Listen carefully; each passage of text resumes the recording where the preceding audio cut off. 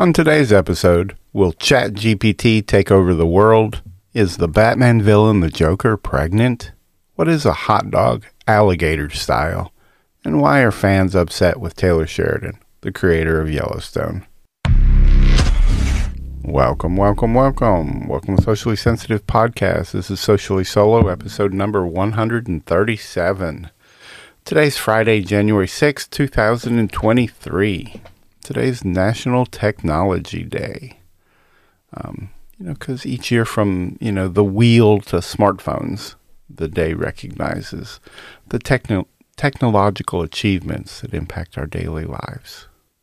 I know today, a lot of people think that we've reached the top of technology with the advancements we've made.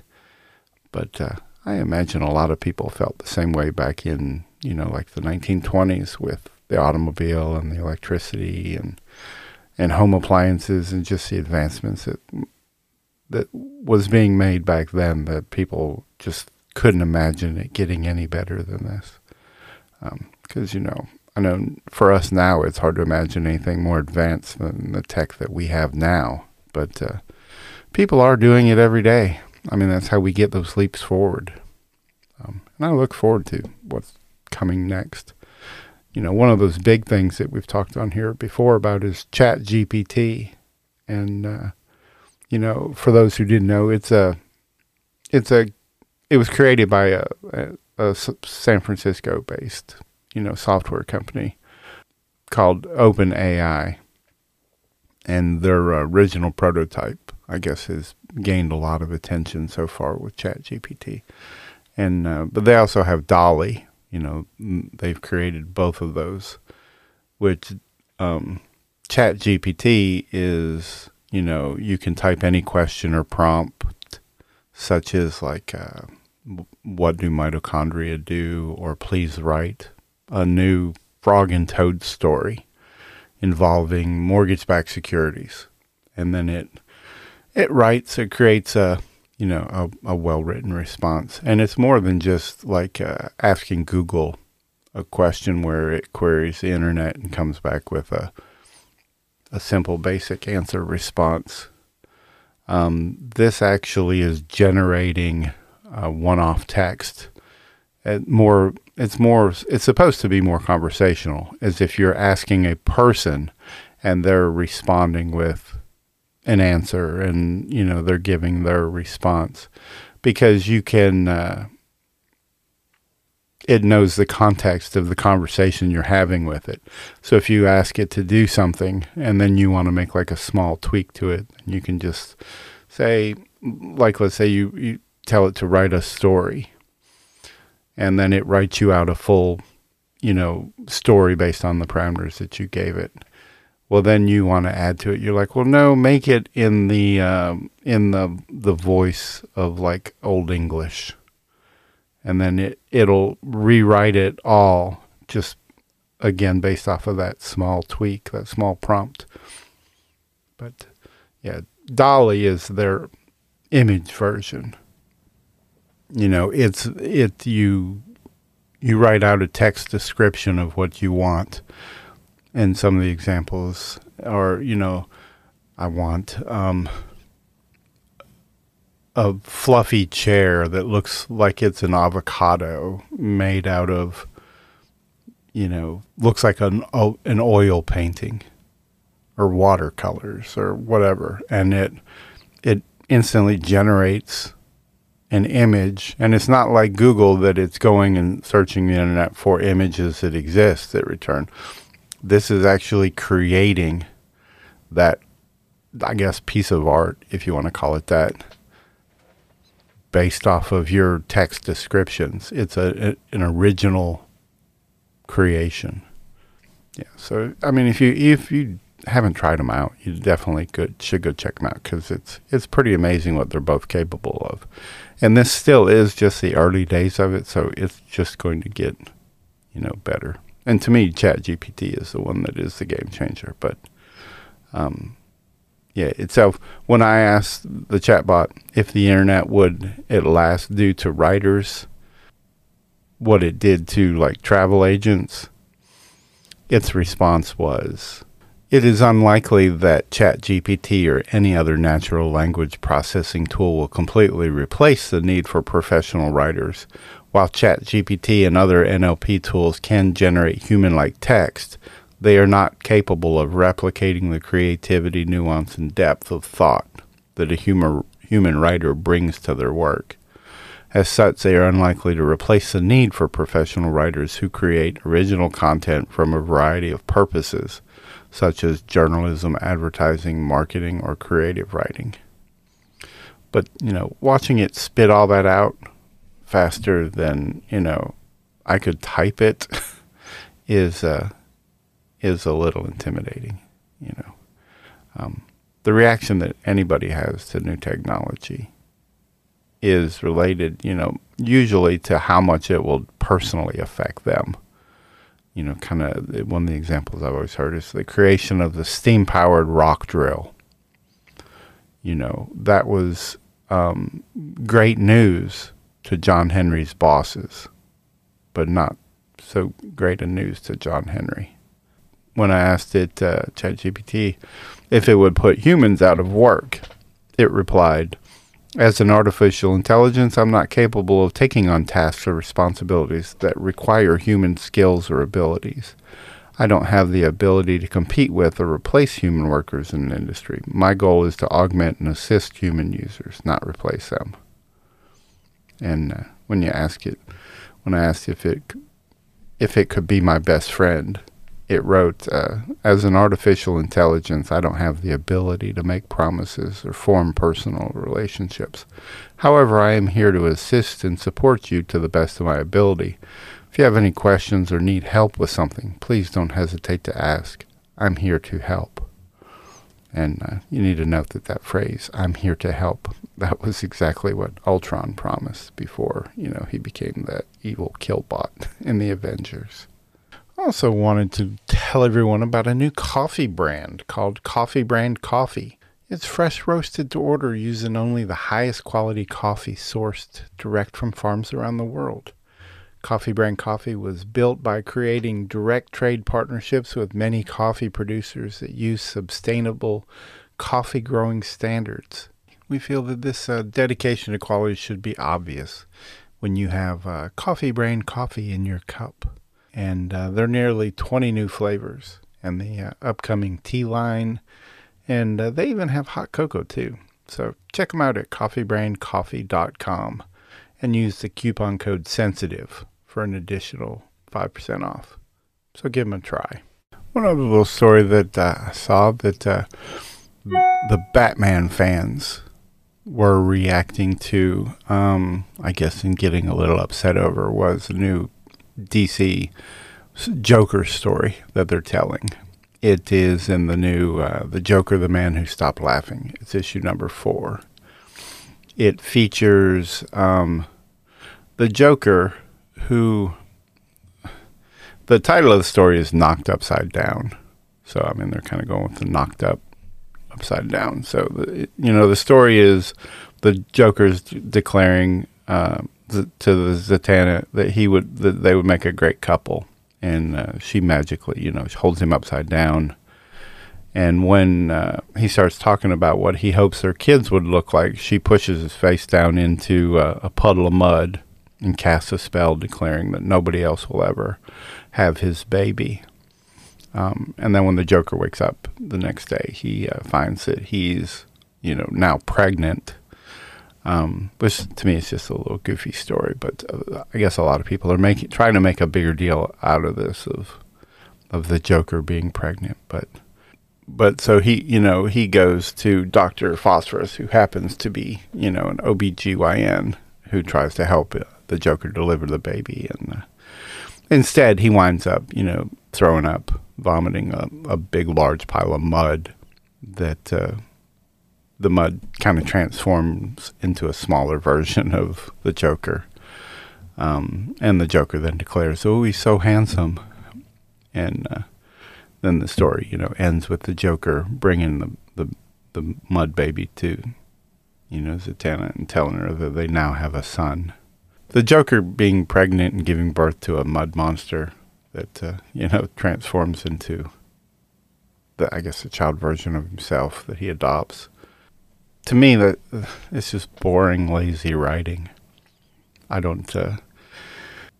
I want to, and the Joker is one of my favorite characters. I would just really like to see a lot more, from DC and from Batman and Joker, because they're definitely some of my favorite stories. But another story I saw was a woman complaining about Taco Bell, which we talk about Taco Bell on here quite a bit. But and I've had this happen to me multiple times too. If you've ever gone through like the drive-through, and her example was that she placed her order. She gets through the drive-through, and the cashier says that the total was $30.44, and she hands the cashier $31 in cash, and expecting to get 56 cents back in change. And she said the cashier simply handed her a receipt and closed the drive-through window. She opened the window again and handed her order and told her, "Have a nice day." And but when she asked the cashier, telling her she didn't receive her change, the cashier claimed that the total was that it was $31 and pointed out that she had given her exact change. She corrected the cashier. Instead, she said that she should have got 56 cents back. And then she said that they round up their orders. Because I remember this back during COVID was a much bigger thing. They said that they didn't want to handle cash as much, and they didn't do change. There was a change shortage. So I remember complaining, going through the drive-thru the same way, and my total was, I don't know, like $6.12 or something like that. And, and they only gave bills, so they kept like the 80-some cents in change back. And when I asked them that, they said, well, they weren't allowed to give change back, coin change. So they just rounded it up. And that's why I asked, why would they not just round it down? Since it's their issue, their problem, that they do it themselves instead of, taking my money, or at least adjust all their pricing so that after tax, it comes out to an even dollar amount when everything's ordered. I don't know. I think what they were trying to do was just push people to stop using cash and everyone to go to debit or credit, or just using the app and paying in the app. So, yeah, be sure and keep an eye out if you go through the drive-thru at Taco Bell. And Taco Bell seems to be the only one, that I noticed doing that. And, with work, I would drive through fast food a lot for lunch. Different, fast food restaurants, and never noticed really anywhere else doing that other than Taco Bell. So I don't know. To me, I always looked at it as theft, that they were just trying to scam you and keep your change. But let me know in the comments what you think, if you've noticed this anywhere else at Taco Bell, or if you ever noticed this at Taco Bell yourself. But either way, just let us know what you thought about it. Another story, it was, and I don't really know what this is, but it's talking about hot dogs. What it means to get a hot dog alligator style. So one of the best things about hot dogs is you can top them with just about anything imaginable. And a lot of people do. Yeah, because, I like coleslaw and mustard, and I like sauerkraut and mustard, chili. But, people like jalapenos or avocados, or, you can put pretty much anything on it. But I guess Skyline Chili in Cincinnati, they have, you can order it alligator style. They said alternately it's referenced as lizard style. But I guess it just simply means putting a pickle spear is served next to it. I don't understand how putting a pickle spear next to your hot dog makes it alligator style. But if anybody can explain that to me, yeah, let me know. Also saw a story about Dolly Parton. She has one of her famous songs is Jolene. And one of my favorite performances of that is her and Miley Cyrus did it together. A great performance of it. But she was telling a story in an interview about how, I guess, the origin of Jolene came about. She said one night I was on stage and there was this beautiful little girl. She was probably about 8 years old at the time, and she had this beautiful red hair, this beautiful skin, these beautiful green eyes, and she was looking up at me holding, for an autograph. And I said, well, you're the prettiest little thing I ever saw. So what's your name? And she said, Jolene. And I said, Jolene, Jolene, Jolene. I said, that's pretty. That sounds like a song. I'm going to write a song about that. And I guess she eventually did. Said it also took, the little girl's name, but she used the inspiration from, I guess, one of her own life stories. It was about her husband, who was Carl Dean. It said back in 1966, an attractive red-headed bank teller supposedly was flirting with him a lot. And Dolly didn't like that.